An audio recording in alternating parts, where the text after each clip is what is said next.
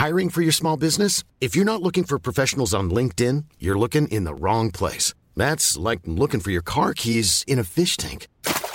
LinkedIn helps you hire professionals you can't find anywhere else, even those who aren't actively searching for a new job but might be open to the perfect role. In a given month, over 70% of LinkedIn users don't even visit other leading job sites. So start looking in the right place. With LinkedIn, you can hire professionals like a professional. Post your free job on linkedin.com/people today. Ryan Reynolds here from Mint Mobile. With the price of just about everything going up during inflation, we thought we'd bring our prices down. So to help us, we brought in a reverse auctioneer, which is apparently a thing. Mint Mobile Unlimited Premium Wireless. How to get 30, 30, bit to get 30, bit to get 20, 20, 20, bit to get 20, 20, bit to get 15, 15, 15, 15, just $15 a month? Sold! Give it a try at mintmobile.com/switch. $45 up front for 3 months plus taxes and fees. Promo rate for new customers for limited time. Unlimited more than 40 gigabytes per month. Slows full terms at mintmobile.com.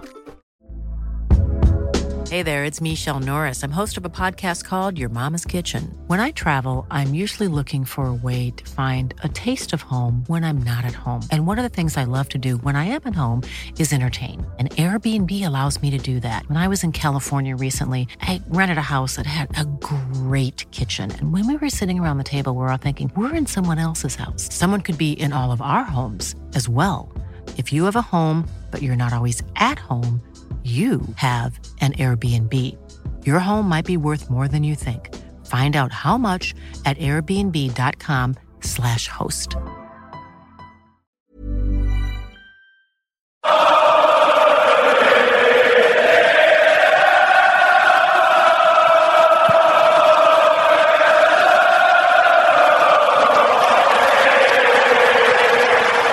Hello and welcome to Hometown Glory, your Spurs and Culture podcast. I'm Charlie, and joining me for episode 8 of season 2 are Billy, Rosa and Tom. Now, much has happened since we last recorded. Highlights, if you can call them that, include an international break that broke our favourite Swede, 2 North London derby defeats at the Emirates, and a trip to Frankfurt that, well, we're going to cover that in just a minute. No one needs a full forensic rundown of what went wrong at the Emirates on Saturday, so we'll instead head straight to Germany for the team's views on a 0-0 Champions League draw that will doubtless incorporate some lingering derby thoughts as well.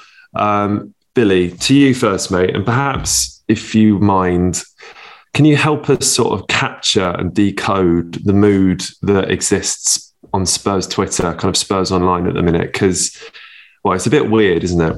Yeah, man, it's pretty doom and gloom. But personally speaking, I've had a great week because this week I've hired a hyperbaric oxygen chamber, hired a personal neuroscientist, and ordered a scouting report of Joe Rogan. So I'm hoping to become the world's best podcaster. So personally speaking, I've had a great week. But Spurs Twitter are in like full meltdown mode, and I get it because like it is.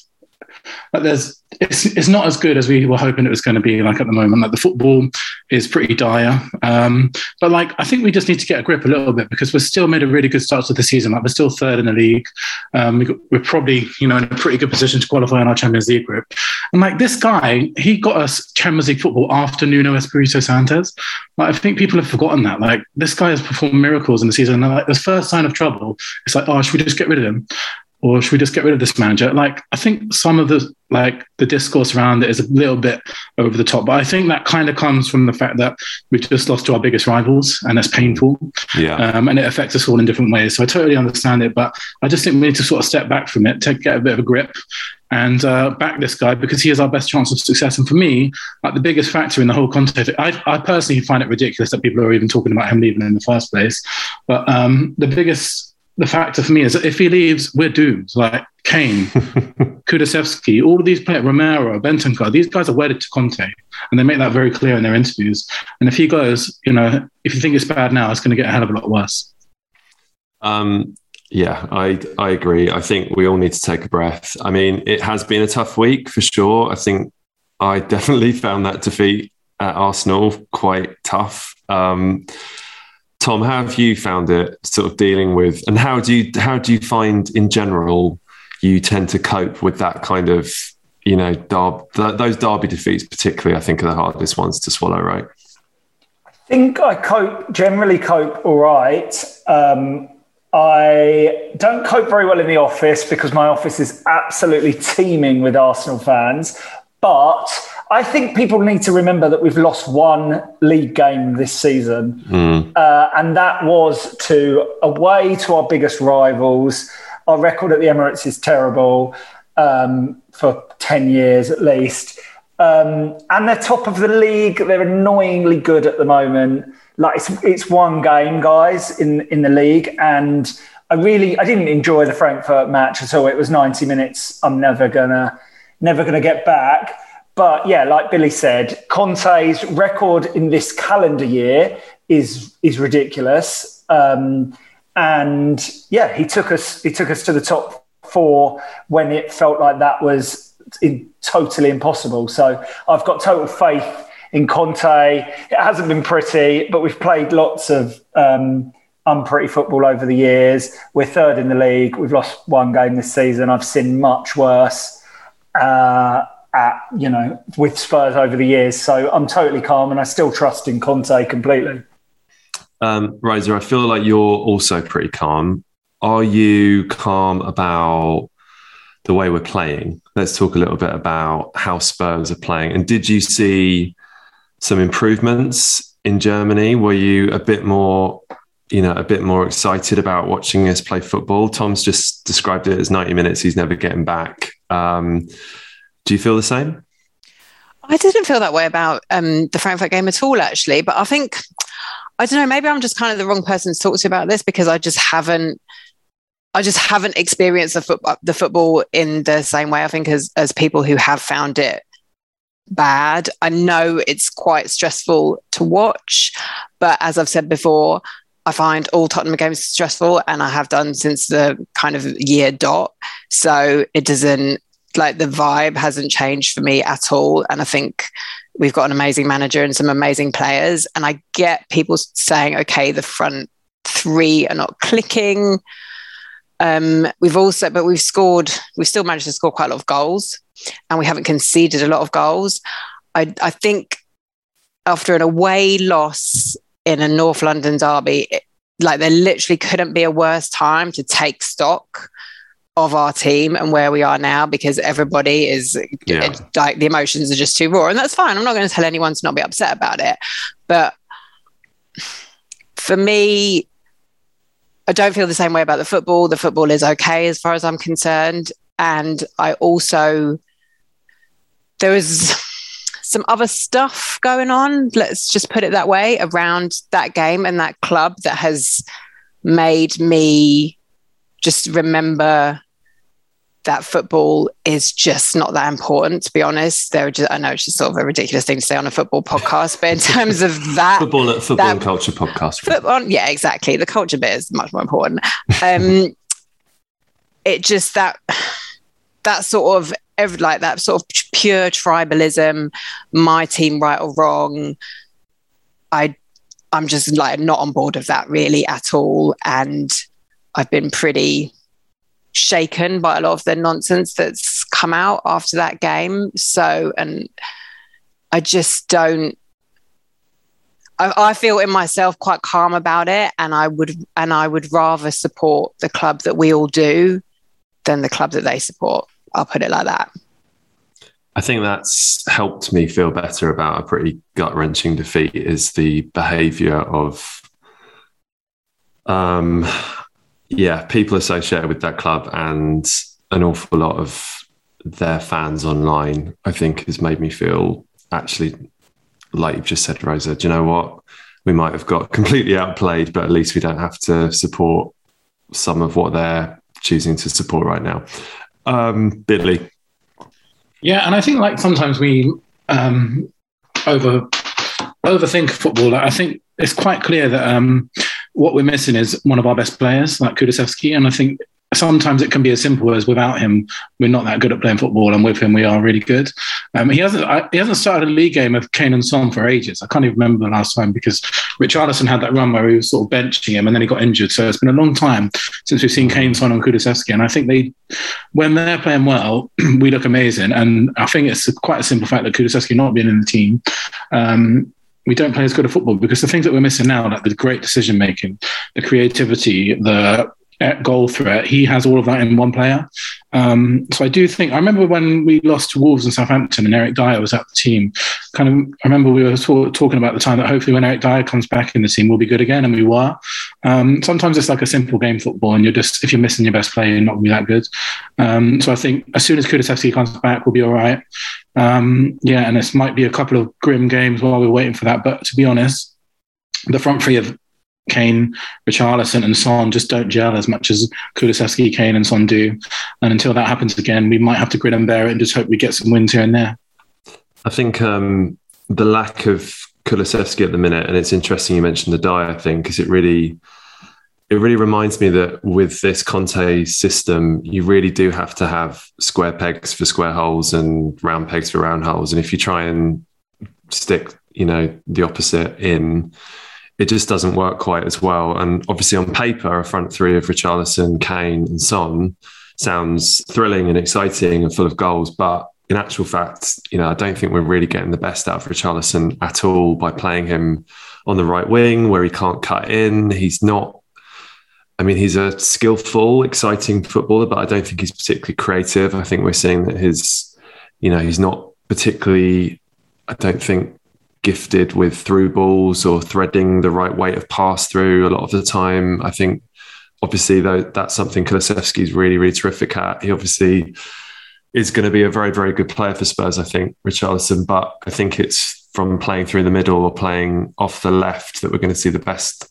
from him. So at the minute, the attack does feel a little kind of square peg, round hole with those three trying to figure it out. Not to mention, of course, and I think Billy, you've made this point before, we're obviously never going to be a particularly good or elite football team if Kane and Son aren't playing very well and if they're not free scoring. And at the minute, they're not playing very well. I think that there was that graphic going around with the player ratings from one of the stat sites where Hugo, all the defenders, all the midfielders all scored sort of 7 point whatevers and above, and the front three were like 6.3, 6.4. And I think that was the issue last night, right?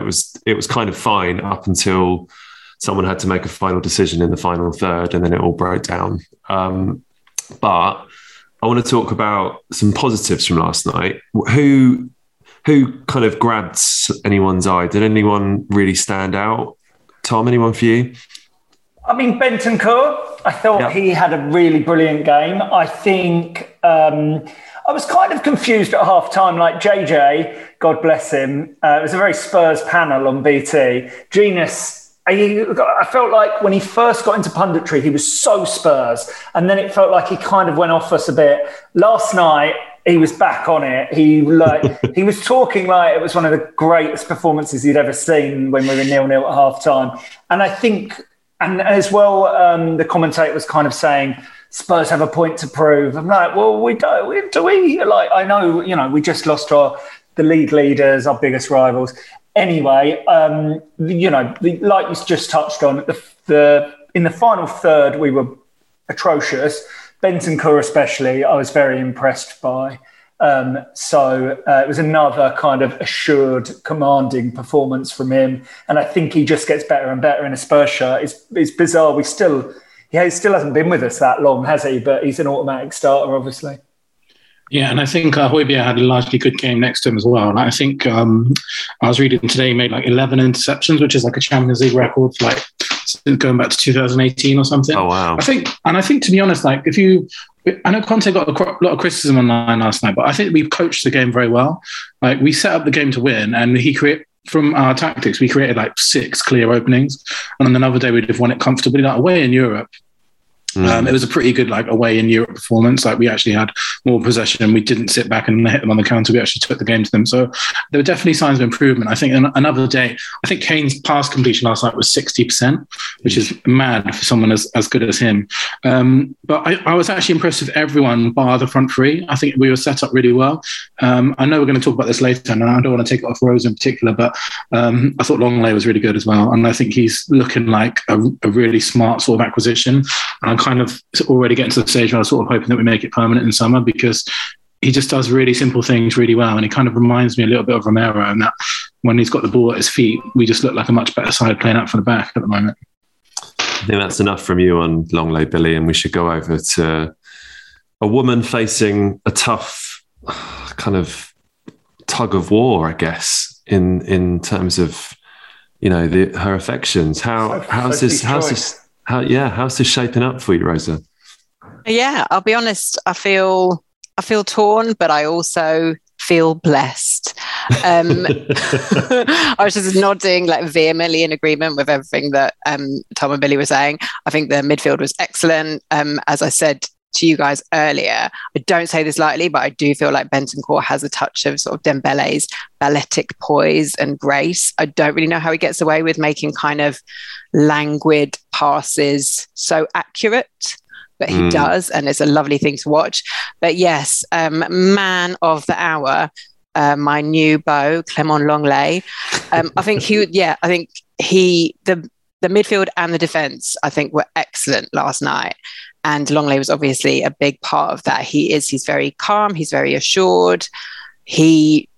Positionally, he just always seemed to be in the right place last night. I didn't ever feel stressed out watching him at all. I just thought there's a man who knows what he's doing. So, you know, that covers the sort of football side, whatever, because his interview afterwards was the thing I was most obsessed with once I saw it this morning. Now, modern men's football, like a lot of it is just a bin fire. But one of the gifts it has given us, every so often, like they get the camera shoved in their faces all the time. And every so often you just get a perfect post-match interview where whoever that camera person was, bless you, you got the angles right. There was some elegant lighting, brought out his cheekbones, and he did that great thing where players who don't have English as a first language have to like lean in to make sure they've understood the question. And it was a beautiful thing to witness. So just exceptional work from all involved. Thank you. And God bless. I feel like that would be a lovely point to end the podcast, quite honestly, but we should plough on. So Clement is, I think, obviously streets ahead of General Ben right now. And it feels like he's kind of displaced him in the team, I think. I mean, I know Ben was injured, but Longley feels like he's first choice now to me. Is that fair? I don't know, to be honest, because because GB, he did come on last night, right? Did I make that up? Yeah, it did happen. So I think Longley there was that mad moment where he was quite lucky. I did forget about that. Yeah, he got a stupid yellow and then followed up with another sort of stupid tackle. And then he got immediately subbed off, which was clever. But that's fine, you know, because now we have two really, really good players in that position, which I know most people feel like isn't true of our other defensive options. So I feel like let's take that as a bonus. I don't know. It'd be interesting to see what happens this weekend, actually, because one of the things he did say in his post-match interview was that he felt really tired at the beginning of the season because the training was so intense. And he was like, we've got a lot of games coming up. And then he was like, but I'm really looking forward to them. So I don't know if he's like, every game is a pleasure. I'm like, is it, Clement? I'm not sure you mean that. So we'll see. I mean, we are now in a period of the season where it's every 3-4 days, and we've obviously got Brighton on the weekend. One player who will not be playing against Brighton is, speaking of players that sort of we hold great affection for on this podcast, Emerson Royal, Billy's main boy, will be starting his suspension. This means that someone else is going to have to play right wing back, which we really haven't seen an awful lot of. Now, firstly, Billy, I want to ask you about Emerson Royal's performance in Frankfurt. Was it a kind of redemption story of sorts? I thought he was kind of okay. Yeah, I mean, like, obviously I'm biased, but he was. Yeah, why am I asking you? Classic Emerson performance, and that there was some like really good bits. There was like an insane like Cruyff turn type thing which he did to be a player, but then there was one bit where he switched off and they should have scored. Really, like he played some off, and that's just what you kind of get with Emerson, isn't it? I don't think it's ever going to be any better than that. But I actually realised something today which I think is mad, is that Emerson is 6 months older than Jed Spence, which is like mind blowing. How is that a thing? He's 23 and Spence is 22. And I've got this like picture in my mind of Emerson being like way older, but I don't know, man, there's something there. There's definitely something there what Conte can work with, I think. And it's just a shame that, you know, I don't know. I just don't know. I don't think he's ever going to be able to win our fan base over, which is within good reason because he's had some like absolute shockers. And I think the getting sent off against us was like the last straw for him. But I think what you can say about Emerson is that he's obviously following Conte's instructions to the letter. Like he's always in the position which Conte wants a right back to be in. And I don't think he has the talent to be a Conte right back, but he has like the attitude and the application. He just doesn't have the talent to be as good as a Conte wing back needs to be. So I don't think it's going to work long term. But I think the reason why everyone's getting frustrated and him being in the team and the right backs maybe people want to see is that he follows Conte's instructions and he does it. And at the moment, you would imagine that the other two are just not doing it in training or something like that. I know we'll probably talk about the right back situation in a minute, but I just don't know what's going to happen with Spence and Doherty. I really don't. I'd be very surprised to see either of them start on against Brighton. I'm almost like pretty certain that it's going to be Perisic right back, to be honest. I don't know. It's just a weird situation because we all want to see Spence. We all want to see it. It's like an exciting diamond in the rough type thing, but it just doesn't look like it's ever going to happen at the moment. It's a bit of a strange situation to be in. Maybe, do we solve Rosa's conundrum and get Gentle Ben back on the left, have them both on the pitch at the same time? But like, in all seriousness though, I mean, he could do that. But I was going to say, that wasn't serious. Come on. Ben could play left wing back. I guess he's just not very fast, is he? Yeah, I would have left back enough, but he's just not that fast, is he? But yeah, it's mad that our two best fullbacks, wing backs are Perisic and Sessegnon. And obviously the two that Conte fancies the most. Yeah, it seems most likely, like Billy said, that Perisic plays on the right. I'm just so confused because he really must hate both Spence and Doherty. Well, Doherty I think it must be connected to that injury. And I feel like, I know there were some quotes from Conte that felt a bit sort of mean-spirited almost towards Doherty in terms of like, what do you want me to do? Play Doherty and lose? It was sort of along those lines. But I think a lot of it, and Rosa, you were talking to us in the week about, perhaps the severity of that injury that he picked up at Villa Park, it must have knocked him for six, and psychologically maybe he's not, committing to challenges in the way that a Conte wing-back needs to and all that kind of stuff.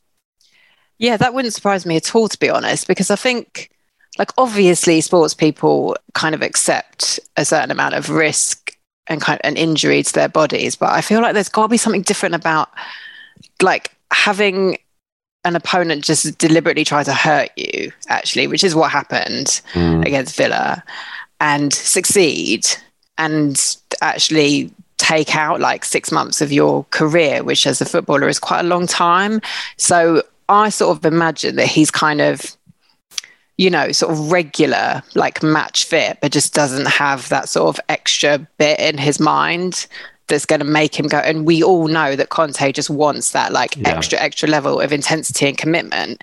And I just, to be honest, I just wouldn't blame him at all for not having it, because it was pretty horrible what happened to him. So the other thing though, I do think sometimes, because I've been thinking about this with Bissouma as well, and I'm a bit like, has it got to the point now where we're just kind of going to say, oh, is it not going to work out for him at Spurs? But actually, like, the season is still very young. And I know we sort of get this in our minds, don't we, about we get to the first international break and then it all sort of settles down. And that is true, but we're not even halfway through. And I think sometimes, especially with players who join in the summer, sometimes it just takes longer. It takes like half a season, sometimes even a season, before they're just like properly ready. And even if they're kind of fit and ready to play, it's just about kind of knitting them into the sort of fabric of the team, I guess. So I don't know. I do think sometimes we're kind of waiting. We're waiting to see these players. And then when they don't start straight away, we get frustrated. And then kind of the longer it goes on, we just think, oh, well, it's never going to work. But like quite often football, it just doesn't happen like that, right? It just says, it just takes time. Like not everybody's a Kulusevski who can kind of, make an instant impact.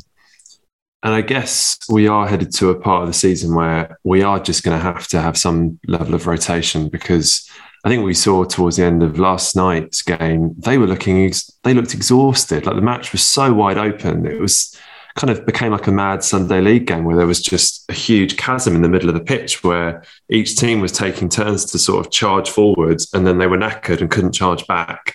So each side was just taking it in turns to have a big old sort of swing for a winner.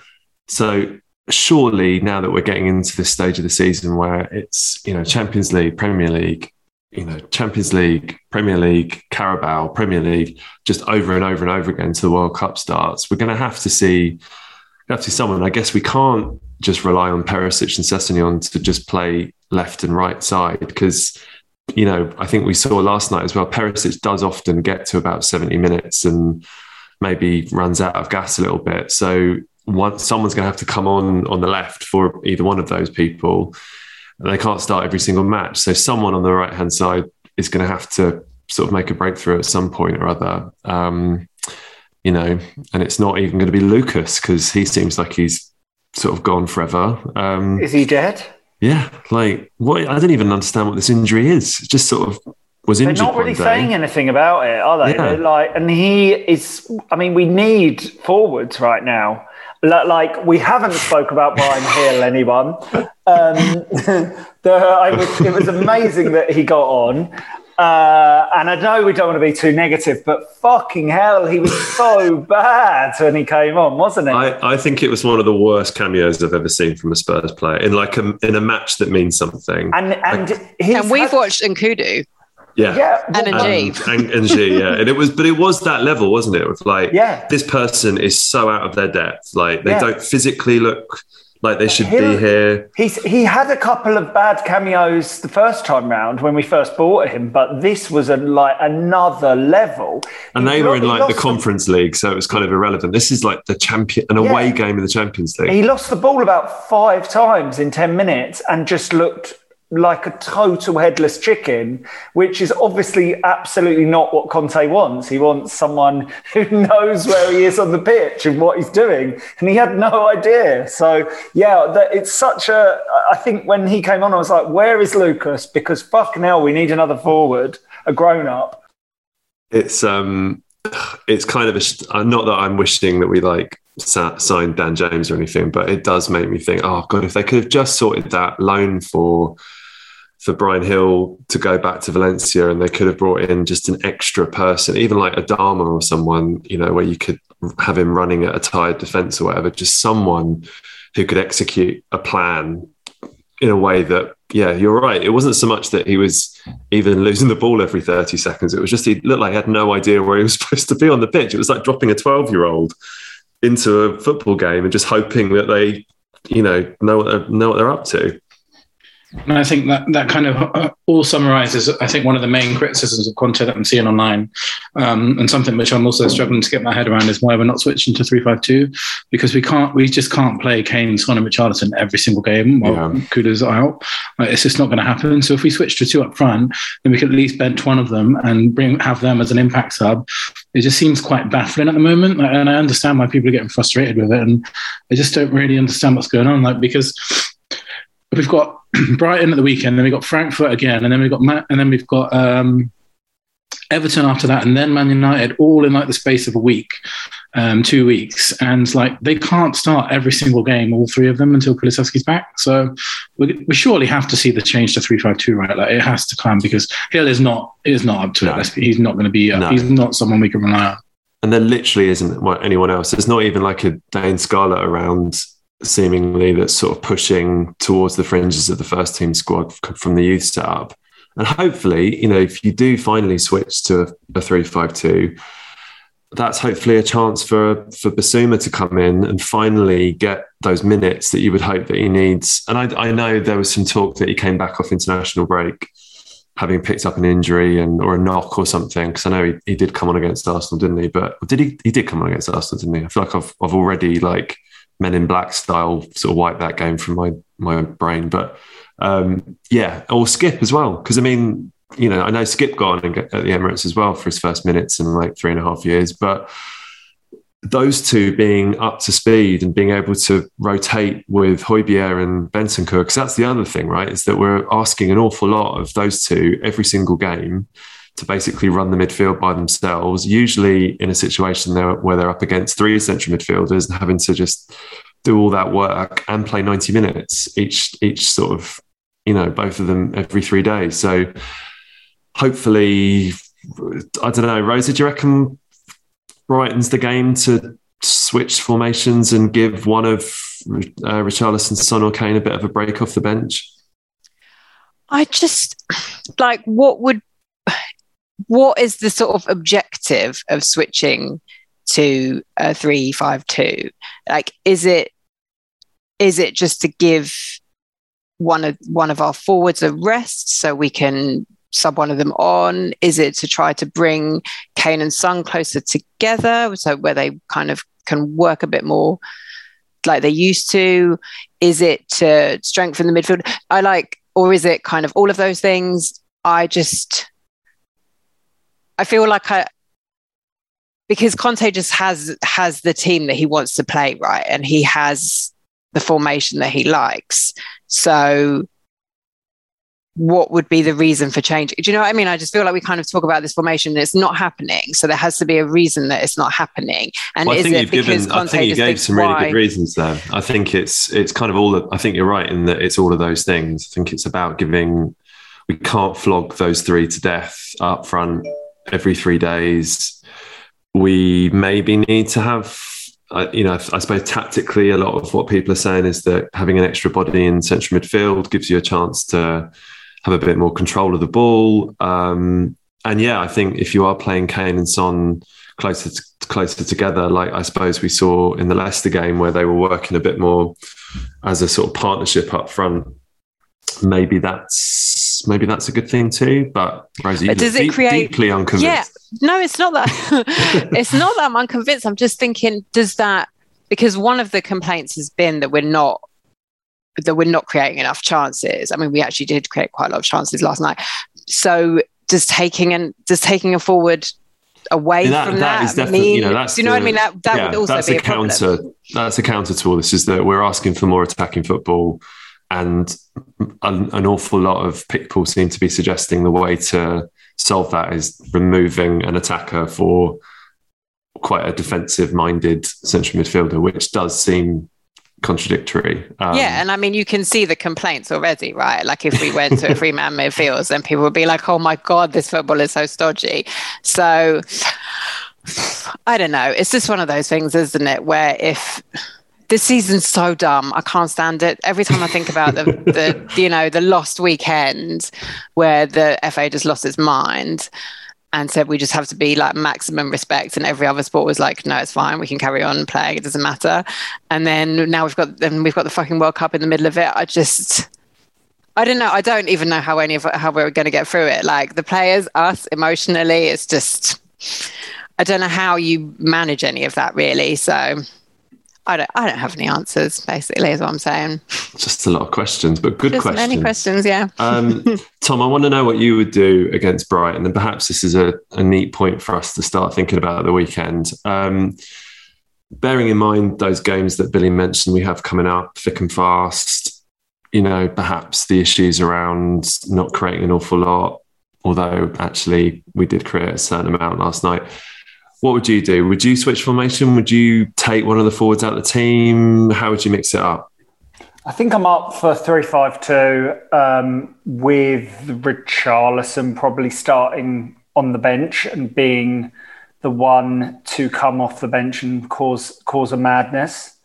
I think your intro at the start of the show reminded me that actually Leicester wasn't that long ago. And I know Leicester are fucking terrible, but we did suddenly all think everything had clicked at that point, and that Sonny was going to go on an amazing run. He was then pretty bad against Arsenal, wasn't he? And pretty toothless against Frankfurt. So I think, and we can't run all 3 of them hopefully Kulusevski's back in a week, 10 days. But we can't run Richarlison, Son and Kane all into the ground. So I'm fine. I'd like to see 3-5-2, and hopefully Bissouma knows Brighton pretty well. It should in some ways be the perfect game for him to come in. That would be the hope if he is fit enough. Billy, what would you do? Would you switch formation? I would say this would be the time that I would switch formation just for this game. Yeah, I would. Well, I think what it should, I'm not going to question Conte. Like, obviously, he knows much more what he's doing than I do. But I think I personally would like to see 3-5-2 in this game, just because there's quite a good chance. I know it happened when we played them at home in our last game against them. They overran us in midfield. They put 3 in midfield against us and dominated the midfield. But that was ironically enough because of Bissouma. So I would switch to a 3 in midfield. But what I think will happen is he will stick to the same formation just with Perisic and right back and Sessegnon left back. So I think. I don't know. It's kind of like a weird situation around Conte, isn't it? He's sort of as if he's sort of kind of like he got so annoyed by the media questioning his formation that he's now just going to stick with it even more so, which I kind of respect in some ways, to be honest. Like that's what winners do. Like winners are stubborn. Klopp, Guardiola, Mourinho, all of these people are ridiculously stubborn mentalists, and that's why they're as successful as they are. So, who am I to question that? Yeah, there's a small part of me that would not be surprised at all if he just played exactly the same 11 for the third consecutive game. It was just like, yeah, and what? What are you going to do? Even just put Emerson in illegally just to prove a point. Not entirely shocked for that to happen. I want some predictions for the game on the weekend, please. Rosa, you can start. What do you reckon? Tottenham Hotspur at the Amex. I think we will win 2-1. Okay. Any scorers you want to give us, perhaps? I think... Do you know what? I'm going to say Son is going to score. And then maybe Højbjerg. Why not? He's done all right so far this season. Okay. 2-1 for Rosa. Tom? I'll say 3-2, just on a sort of... sexy. Them... What happened against Liverpool when they played Liverpool the other day? They scored 3, didn't they? So let's say 3-2. And I'd love to see, I think Perisic is still a fucking don. So I'd love to see some magic from him. Maybe an assist. He's not scored yet. He's not scored yet. He needs a goal, doesn't he? He does, yeah. And yeah, I thought he was going to score last night. There was a couple of moments where I thought he was really going to let rip, but it didn't quite come. He puts in brilliant crosses, but I feel like I want to see him on the edge of the box just absolutely spank one. Well, actually, I mean, not that we need to take away one of the only wing backs that Conte likes from a wing back position, but one option, I guess, to freshen up the front three would be to play Perisic further forward occasionally and have him playing on the left or the right, like he does for Croatia. So we could do that. I don't know if Conte, I feel like Conte is so stubborn that he's just like, no, I'm not going to listen to. Not that he's tuning in necessarily, sort of wondering what the four of us are wondering, but could do that. So Tom's 3-2. Billy, your score, please. I think it's going to be a tough game for sure because it's the new manager's first home game. And obviously a very good result at the weekend against Liverpool, in which they probably deserve to win that game. But I think we're going to win 2-0. I think they'll probably, like with the crowd and everything, they'll just come straight at us. And we'll hopefully be able to pick them off. It's like the kind of team that you would want to play against, and that you kind of maybe want to sit back and just like smash them on the counter because they're not as good as like Arsenal are and stuff like that. So I think it could be like the sort of game that goes well for us. I think we'll win 2-0, and I think Kane will score both of them. Okay. I think we're going to draw. I'm quite nervous about this game. I think the fact that it's Brighton's first game at home with the new manager.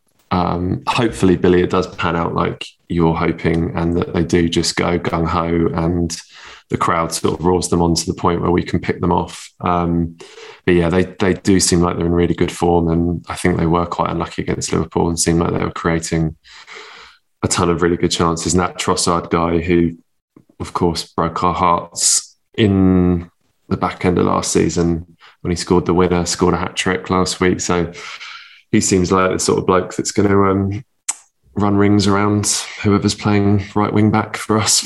We shall see. Way, if we're talking like signings, like he would be such an ideal signing, really, like as a backup front three. Like I think Everton nearly signed him in summer, didn't they? Yeah, because his contract's I think up in the summer. I think that'd be like such an easy signing. Like definitely do that. It does make me wonder if come January we might see a couple of sort of Kulusevski, Bentancur types come in, just looking at the sort of strength we had on coming off the bench in the last couple of games where there's really not an awful lot of senior players to lean on going forward once one or two players are out. Perhaps that's something we'll see in January. Okay, that's the round of predictions. Can I tell you just one thing that I feel like is in our favour? I thought this game was going to be like a horrible 12:30 kickoff, but it's actually 5:30. So that gave me like a little bounce I'm when the I read opposite. that. No, 12:30s are terrible. They're terrible. But I think 12:30s are awful if you're the home team, because I think the crowd find it really hard to get into it because they basically just had breakfast and no one's bang up for getting two on it. It's Brighton. There's going to be loads of Spurs fans. It's not like going to, do you know what I mean? It's just down the road. Yeah, I just feel like because it's 5:30 this time of year. That's an evening game, so I just feel like that's a good atmosphere. But then I don't know. We just went to Frankfurt, who've got the like rowdiest fans pretty much in Europe, and that didn't seem to phase us all that much. So I kind of slightly revved up that match. Should be okay. I'm always like, those fans that people talk about, like Frankfurt. And I know that club is like dear to your heart as well, but I also just feel like, how are you, those fans who make noise all the way through? I'm like, do you always feel like your players deserve it? Because I really don't. They must be so hoarse. Like, you know what I'm like a Monday morning, if you've maybe been to a big game, had a big night afterwards, you're a bit hoarse in the office, you feel a bit embarrassed. They do that every week. Like, why are you so croaky? Every fucking week, yeah. Like, no, just, I feel a bit like, have some self-respect. Come on, man. It's knackering just watching them. It was knackering last night, and it was just relentless. And it wasn't just like seemingly a couple of thousand fans doing it. It was like half the stadium were just doing that same chant over and over and over again. Well, so what's the thing? So obviously next week, didn't they take over the Nou Camp basically when they played Barcelona? But that, I think, was Barcelona being quite stupid. And like they took over the Emirates once, if you remember. They all like barged into the home end. Oh, yeah. Back in a few years ago in the Europa League as well. The good news is we never let away fans into the home end, so it's not going to be a problem. Also, my worst thing is we'll let drums in. They'll have Of course we will. They'll get a fucking little snare in, and it'll be so annoying all game. It should be a really good atmosphere, though. I think despite the fact they'll have drums and will probably infiltrate the West Stand, particularly, it will.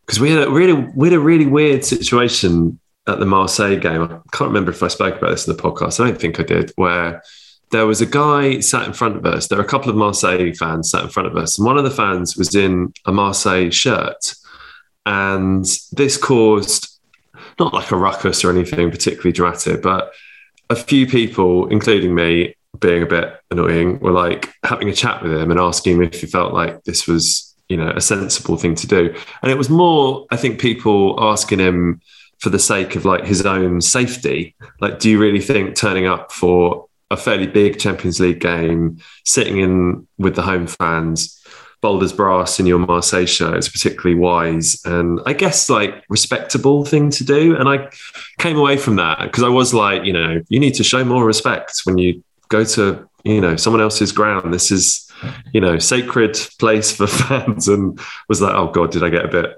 pious about it all? But I don't know, what do you, you guys would never pitch up at an away ground, certainly not in the Premier League, but even in Europe, you wouldn't sit in with the home fans in a Spurs shirt, right? No. I think it's just needlessly provocative. Yeah. Like, it's deliberately provocative, to be honest. And I don't, it's not even like, oh, it's disrespectful or whatever. It's just like, you're doing it on purpose. You're a child. Stop, just behave yourself, basically. My main thing is I've been offered tickets many times in the wrong end, and my entire enjoyment of going to a game comes from being able to celebrate a goal wholeheartedly and sing songs with people. And, what a nightmare just having to keep your mouth shut and sit on your hands for the entire game.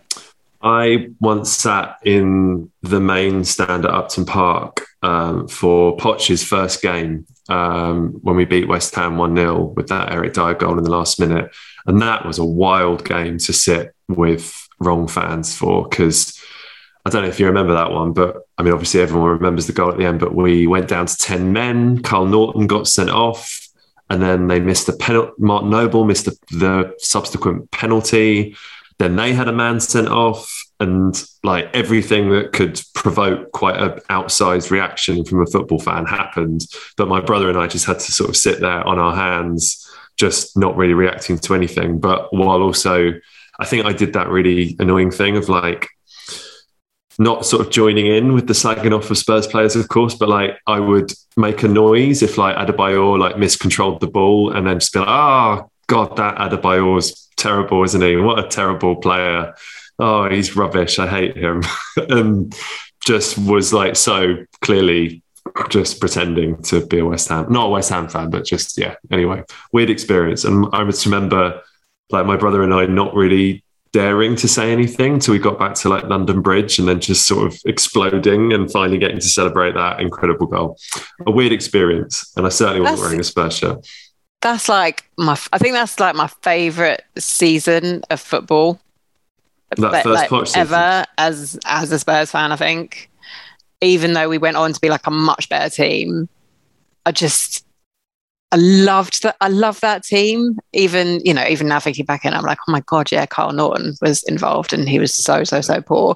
But like once Poch had kind of got rid of like the bad apples, it was just like good lads. Yeah. It's like, mad to, like Eunice so lovely, Cabal was so much fun. Club captain at the beginning of that season. Like, and Adebayor was like vice captain. And it was the Kane breakthrough season, which will never be topped. Experiencing that as a fan will probably never be topped. Like when he like came on for Soldado, scored, and then just like pretty much scored every game for the rest of his career since. A few of my friends were talking about watching the Spurs Arsenal game on the weekend and feeling particularly sort of morose, thinking that Arsenal team sort of reminded them of when, not first season Poch Spurs, because I think Arsenal are sort of a level above that, but that those couple of seasons, the sort of Leicester season, then the Chelsea season afterwards, when we were really kind of riding a crest of the wave, there was that real unity between the players and the crowd and the manager, and everything just felt joined up. And obviously there are some hideous elements to what Arsenal are sort of putting out into the world right now that Rosa mentioned, but just that general sort of way that they're playing even as well, like the team's sort of fairly young, etc. It really made me sick. Just really made me sick. The good thing about that is... Sorry, Bill, you go first and then I'll have my rant. And the good thing about that is, of course, it will all mean absolutely nothing because Haaland and Man City are going to win every trophy that ever exists now because he just scores like 2 goals every single game or 3 goals every single game. So, if that's what it has to be, then at least it's come at the right time that their best ever team in recent memory since Wenger is going to come at the same time. Man City have like a ridiculous robot freak of nature that's going to win every single trophy. So fuck them. And of course, they took great pleasure in telling us that us finishing runners-up and being involved in title races without winning anything meant absolutely nothing. So their little dalliance with the top of the league will mean absolutely nothing as well. So there you go. It will, and it will mean nothing as well because I think the horrible stuff overshadows absolutely everything else. I'm not, like, I know obviously there's things we can't say, but I just want to say this, which is that so a few years ago when Gray and Keys like finally got the boot for being like obvious, disgusting, misogynistic creeps, and it was like, oh, we've done that now and these kind of men are not allowed in football anymore.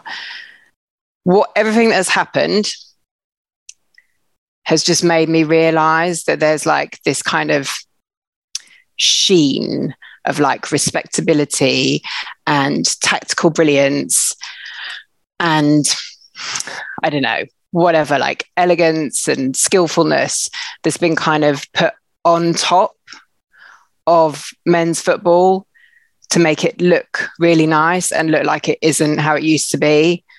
But those men are still there everywhere at every level of the game that we love. And it is utterly, utterly toxic and is not going to end until people who are in positions of power and who have responsibility and who can do something about this, until they accept the responsibility that they have and they do something about it. And that is all I want to say about that. I think that's very well said, Rosa. That's very well said. And thank you for saying that. Let's get off men's football and talk about women's football, which I definitely came away from this weekend thinking, do you know what? I really hope my daughter does actually like women's football more than men's football, because I think that'll be an easier path all round. How's the path been so far for Spurs women this season, Rosa? Because of various sort of scheduling things, we've not really had a big chance to chat about their start to the season, which we're going to also gloss over their hammering at the Emirates as well, which slightly sort of scuppered their decent start, which we won away at Leicester, which was a kind of handy result. And then we played on the weekend and it was a cup game, right? Yeah, I mean, I also don't feel that bad about the Emirates game either, because they're on a different level. They're so far ahead of us. It was it was a sellout crowd, a record crowd, and they have just even like the options that they have on the bench were ridiculous. They could start with Miedemar and then bring on like Sweden's star striker. Like they're just like levels and levels ahead of us. And while that is galling, it just means that I just cannot feel too upset about it. And I know that. Like I had sort of argument with Ollie about this, because he was like, it feels like they did actually kind of crumble a bit, which maybe they did. It's a lot of pressure in that stadium, but I also feel quite forgiving of that. So, but also now that game is done, out of the way, whatever, we don't have to do it again. And I had a good game in the Conti Cup. We beat Reading 2-1, and that's a good result, I think, because they're pretty solid as well. And the really positive thing about that was, again, Ash Neville scored, but also Nikola Karczewska got her first goal on her full debut, which is really, really encouraging, I think. And this weekend finally get to have the first home game at Leyton Orient Stadium at Brisbane Road. So I think that'll be really exciting, especially because it's against Liverpool, who've just been promoted, and I think they've done pretty well. They're just ahead of us, but on goal difference. So I think they're really trying to I think after sort of years of not necessarily caring about their women's team, I think they've finally decided to do something about it. So I think they'll actually be a team to watch out for this season. Well, they beat Chelsea. They beat Chelsea exactly, opening day, didn't they? Yeah. Which is, A, hilarious, and, B, that's quite good. So I think that should be a really fun, good game. I think all of our season tickets are sold out now. So I'm quite excited about that, really. I think the team, it looks to me like the team is still kind of finding its feet and sort of settling in with the formation isn't quite decided, and the players are sort of still kind of slotting in. So I think that is going to take some time, and I think we will probably have to be a bit patient, and it isn't necessarily going to be the leap that we thought it was going to be. We're not going to immediately kick on from last season, but I'm really looking forward to it. I wish I was going. I think it'll be a really, really fun game and a really fun day out. So I imagine Ash Neville will score again, because that just seems to be what she's doing. I think she's playing further forward. So hopefully that, again, it's phase 2 of the Bale trajectory, which I really I feel that's really going to happen for her. She needs to call up to the England squad, man. She so deserves one. Yeah, it's a real piss take, to be honest, because they've done it again. Is it just because because she's 29? Is she's sort of not? Is it because she's not a 22-year-old, basically? I guess maybe that's part of it, and it's also there's Lucy Bronze, but apparently it's also because she didn't ever come through the England youth setup either, so she would be coming from outside. But I also just think that's also is it I just think the national sides should be a real meritocracy. And I think you see the problem with Southgate's England as well, where he really got stuck relying on his guys, when actually what took him to success, I think, was just being I'm just going to play it just felt like he was just going to play who was playing the best. And now it feels like he's just kind of relying on his guys. And I mean, whatever. I'm not going to criticize Serena Wiegmann, am I? Because she literally just won the Euros. So that sounds a bit like you are. But, people literally, Tottenham fans criticize Antonio Conte. So really, we could do whatever we like. It's just a bummer, isn't it? I'd like to see her. I think she deserves at least one call up. Come on, man. Yeah. Yeah, some sort of like Kevin Davies. Like, remember when he like played for England once? Like, exactly, man. Listen, I love Ryan Mason, but like Ryan Mason has played for England. Come on. Was it against Italy, that sort of famous shot after like the good Spurs lads hugging each other? Yeah, it was like that's Harry and Ryan and Andros and Danny Rose and Kyle Walker, I guess, was probably there as well. Yeah, like.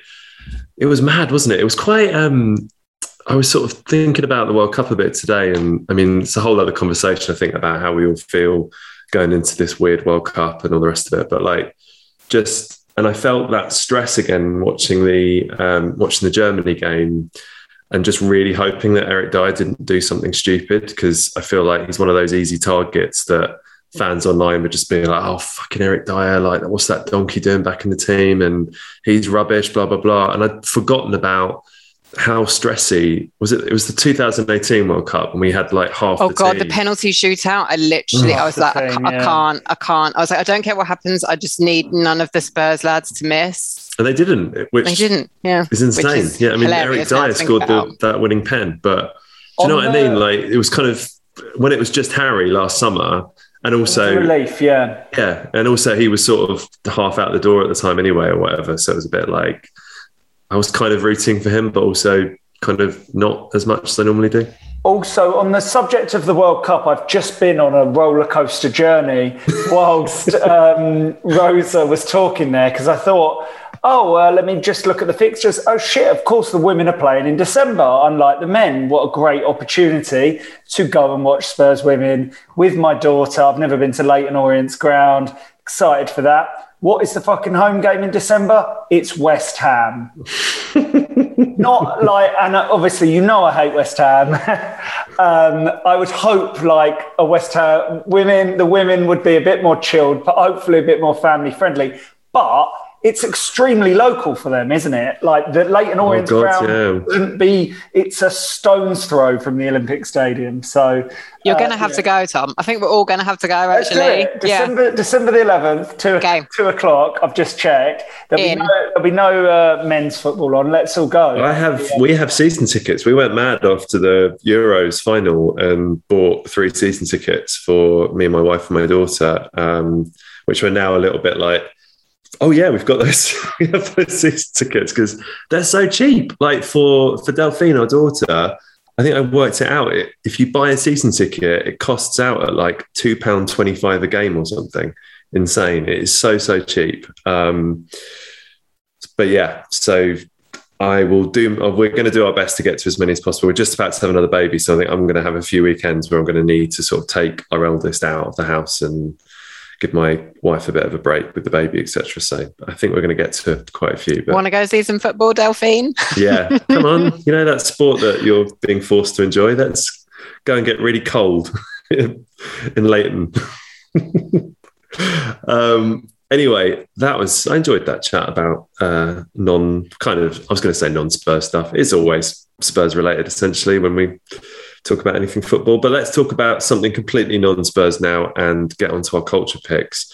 I'm quite tempted just to spend 45 minutes talking about House of the Dragon. I'm also quite happy that I think is the first time I've managed to say House of the Dragon and not Game of Thrones when talking about House of the Dragon. So I'm so proud. Tom, I know you're not there yet. Are you? Say the dragon thing. The dragon thing, yeah. I'm not there yet. And also, the last episode I watched, I think for episode 4, it was so a bit behind. It was so incesty that I haven't been able to pick it back up again. Oh, really? I really love that. I don't know. I said, oh, really? Like incest is now like. I really love that episode. Okay. I mean, I'm not so keen on the incest. I mean, to be honest, it's Game of Thrones. I don't really care, but I really like what they're doing with the show, where I feel like they are actually trying to fix some of the more egregious mistakes that Game of Thrones made, like specifically when it comes to sort of women and sex. So I actually feel like that scene between Rhaenyra and Kristen, like I watched a director talk about it as well, and it was a female director, and she was very interesting about having to approach it and try to do it from the sort of woman's perspective, and how when she was kind of thinking about sex scenes on film, like most of them are by men, and that those pictures are just kind of in your mind. And it was actually quite hard work to sort of take herself out of that and to try to do something completely new. And I feel like that she really succeeded, actually. And it's really interesting watching it now where obviously I guess now they have kind of intimacy coordinators and all of that stuff. And I feel like, I don't know, like I get a very different vibe off it, which I really enjoy. But, I'm also just down to watch like two attractive people like mac on each other, let's be honest. Matt Smith was great in it. I just couldn't get past the like uncle and niece thing. But that's maybe don't watch anymore then. Yeah, you may have hit the buffers with this show, I think, Tom. Right. I must say, I thought, what was the one this week? Episode 7, Rosa? Yeah? Yeah. That was the episode for me where I'm like, I now am like thinking about it when I'm not watching it. I'm sort of like gobbling up articles and trying to find podcasts that I can spend a quiet hour sort of really deep diving into. I don't think I'm quite at 2014 levels of Game of Thrones interest, which sort of peaked with my wife and I asking the organist at the church we got married in to learn the Game of Thrones theme to play for Emily to walk down the aisle to, which is a thing that actually happened, which now I look back on, I'm like, what the Christ were we thinking? Listen, that composer is a fucking genius. I never knew that. It's a great theme. He is incredible. It's a fantastic theme, and he is incredible. Like I think the music for those shows is brilliant. Like because they've still got it this season, right? Thank God. Which I feel like they missed a bit of an opportunity. I think it would have been nice to have something different. Yeah, I do a little bit, but then also it is absolutely iconic, so I'm not ever sad to hear it. Rosa, it also makes us feel better if we can't be bothered to remember the new title and we just keep saying Game of Thrones. So it's the same fucking song. It's the same. Exactly, a disgrace. This episode was amazing. Like two things about it, like Driftmark, the palace. Like kudos to that set designer, man. Didn't it look beautiful? With like the sort of crackling fire in the middle and then the sort of like massive hall. I thought the whole thing was stunning. I know everyone was complaining about the darkness and that sort of weird twilight, hard to see sort of way they shot it, etc. But I thought it looked stunning and was so different. And I felt like the fact that you had to sort of strain and struggle to sort of quite see what was going on was sort of the point, because a lot of things were happening that if you were there, you would be straining to see because people were doing things illicit and that they shouldn't be doing. And I thought it just looked spectacular. I really thought. Yeah, it's meant to be sort of, like murky and unknowable. Yeah, exactly. And it did. And the bits you could see looked beautiful. And that scene that we won't give any spoilers away, but the scene where like the whole cast basically is together, that like next level acting from everybody. I stood up at one point, like I rose to my feet. Like you're in the theatre. Brava! Yeah, I know, I was like just awful, but yeah, I'm so bang into it now. I feel like we're going to lose Billy because Billy is not a dragon person. Billy, tell us about what you've been enjoying culturally this week, my friend.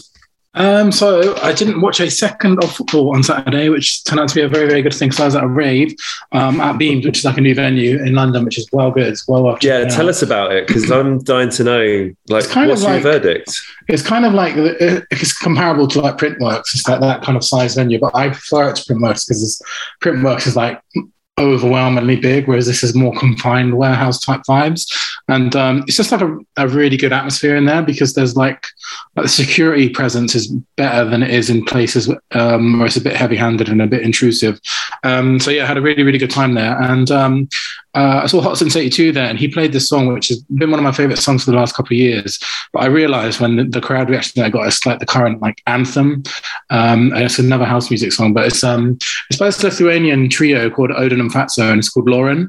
And the crowd reaction that I got was like insane. And there's a really good YouTube video, Boiler Room, of Odin and Fatso. Like, they're this insane Lithuanian trio, and they wear like space outfits when they DJ. It's have to be seen to be believed, really.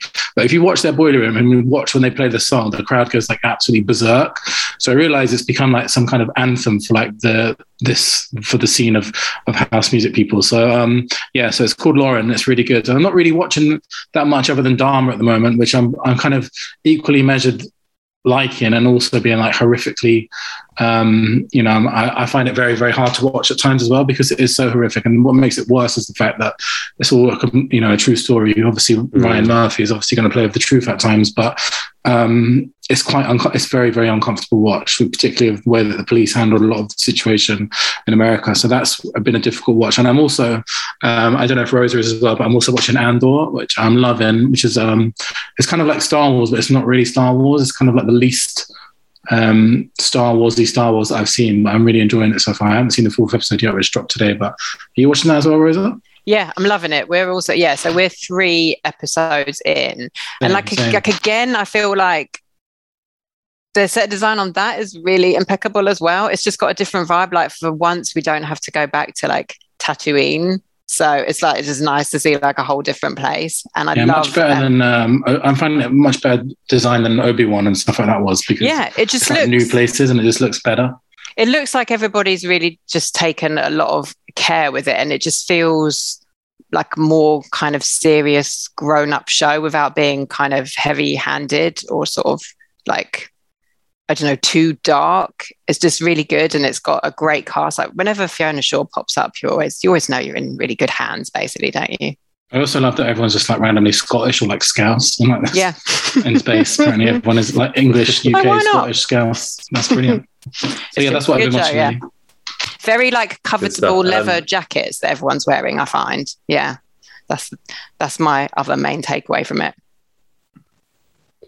Very good, very good. Tom, over to you, mate. I just finished a book that I feel like I should recommend to Rosa if she hasn't read, because it's kind of, you're into psychotherapy, right? Yeah, I got a thumbs up. No, it's called Case Study. Okay, so it is by Graham McCrae Burnett, Scottish author. He's been about for a while. It made the book a long list, and it's about the 60s and the kind of alternative psychotherapy scene that is obviously slightly born out of swinging London, I guess, and drugs and kind of hippies and stuff.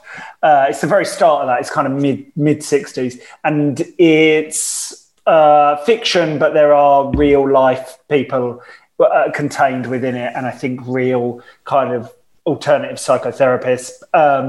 And it's also just about people and women, and it's really interesting. It's worth a read. It's called Case Study, and totally different to that. The Green Tea Peng album is very good.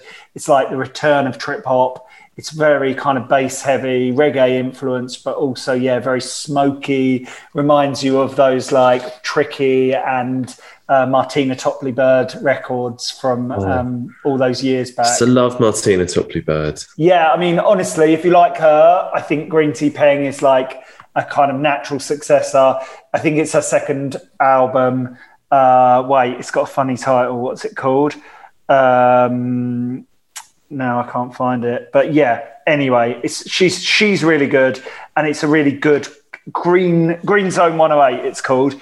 But she's kind of flown under the radar a bit. And I think she's loved by Six Music, but she deserves better than that, if you know what I mean. It shouldn't just be for beard strokey kind of 40-year-olds, although that is also me. Tom, can we talk a little bit about, sorry, I'll let you get back to your chin stroking music in a minute. Can we just have a little Strictly sidebar very quickly?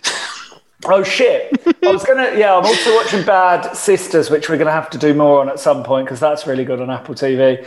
But yeah, Strictly, the best show on TV is back. It's really great. I've no idea who my favourite. This guy Richie's very good with Geo. No idea what he does. I think he's on Radio 2. And there's another guy who's on Kiss who's also very good, who's with Diane, redhead, flame-haired Diane. They're probably my early favourites. And then obviously, Ellie Taylor from Ted Lasso is... Yeah, because she's with Johannes, who is amazing. Oh, Johannes is the best, isn't he? He was amazing. So he's obviously the best dancer, Sunday's group dance, he was brilliant, wasn't he? Incredible. I loved Ellie and Nikita's waltz. I was like, do I just love a waltz? Because it's also kind of dreamy and romantic. But I actually think theirs was really lovely as well. So they're good. I like... I'm like obsessed with Karen and her like various wet look hairstyles because I don't really understand how she can get away with it, but she looks so fierce and cool. And I like, and she's with, is it Jade? Yes. Jade, I like their Someone stuff. Told me she's very funny. Yeah. Well, she's dancing really well, I think. So I'm just so glad. It's been like about 5 years since I've properly watched it and I'm fully into it. And I think I'm just like gradually the kids are showing interest. So basically, I think I'm just slowly getting them hooked. Bottle of red wine and a takeaway. Yeah, perfect. There's no greater joy. And Charlie, you're going to have a little extra child very soon. So you should, you're going to have some Saturday nights in, is what I'm saying. You need Strictly in your life. Yeah, I don't know why we've never quite taken the leap to get into it properly, but we've got it all recorded. And I know part of the fun is watching it sort of live and joining in the chat online and stuff. But I think we're going to kind of catch up to where everyone else is once the baby arrives. And like you say, we don't go out for any evenings ever again.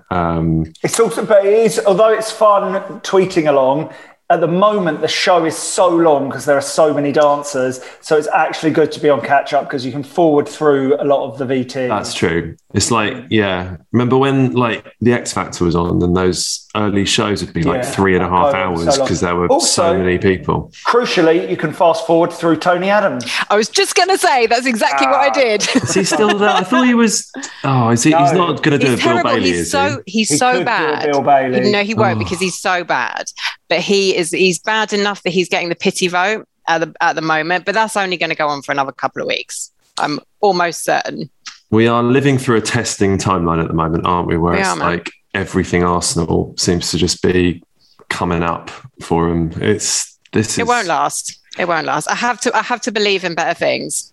Yeah, you are wearing a red hoodie today, Rosa, which is. Listen, I'm not letting them take away one of my favourite colours. I'm sorry, I refuse. Red's one of your favourite colours. Yeah, interesting. Man.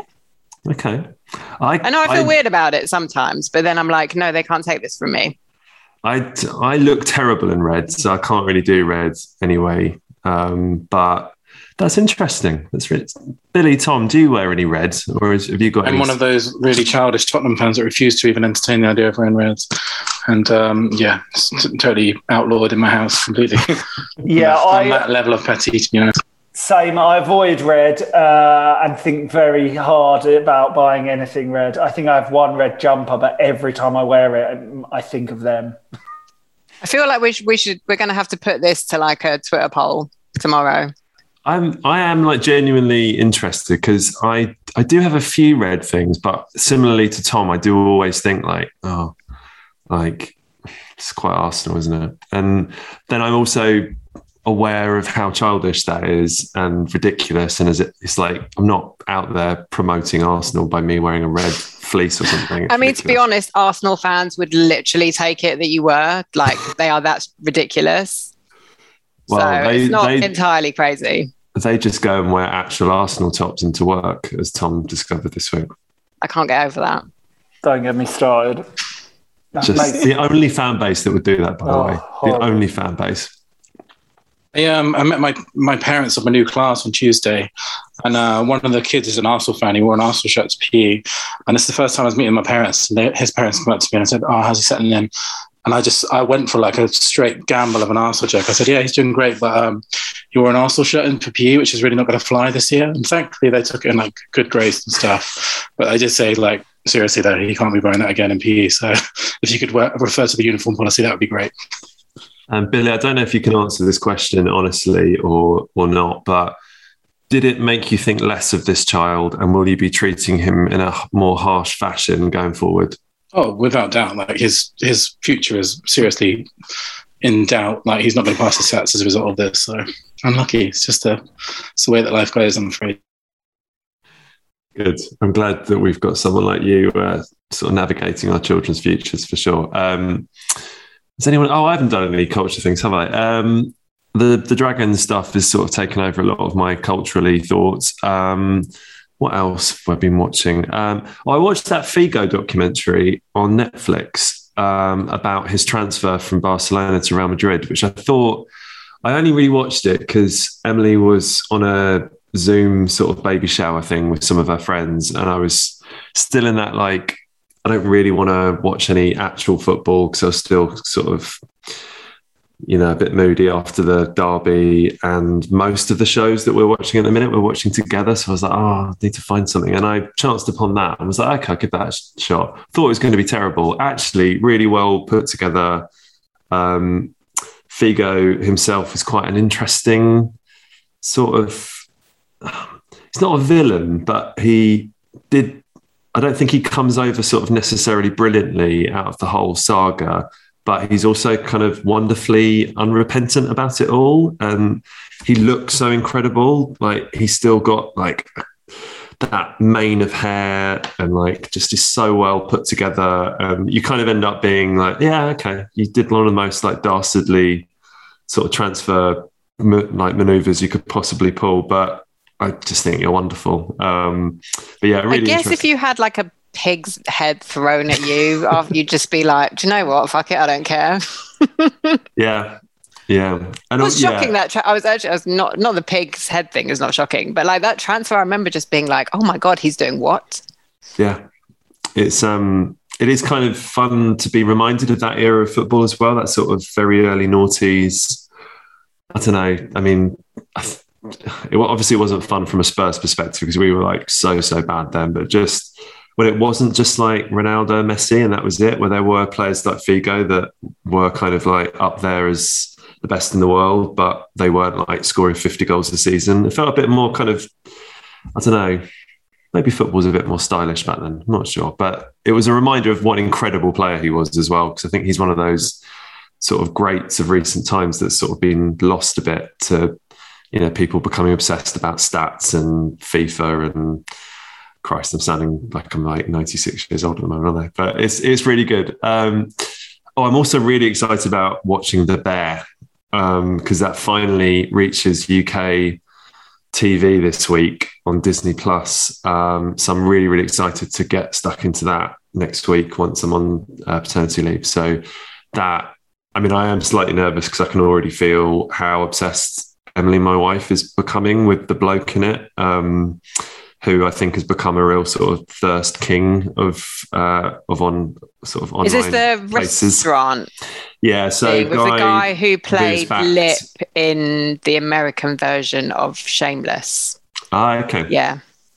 Which I never watched, but like for some reason I've seen like enough of his face that every time I saw like a trailer or anything for that show, I was like, I kept having to check and think like, I know him from somewhere. Like I don't really know him from somewhere, but anyway, that's who Girls. he is. He was in Girls, right?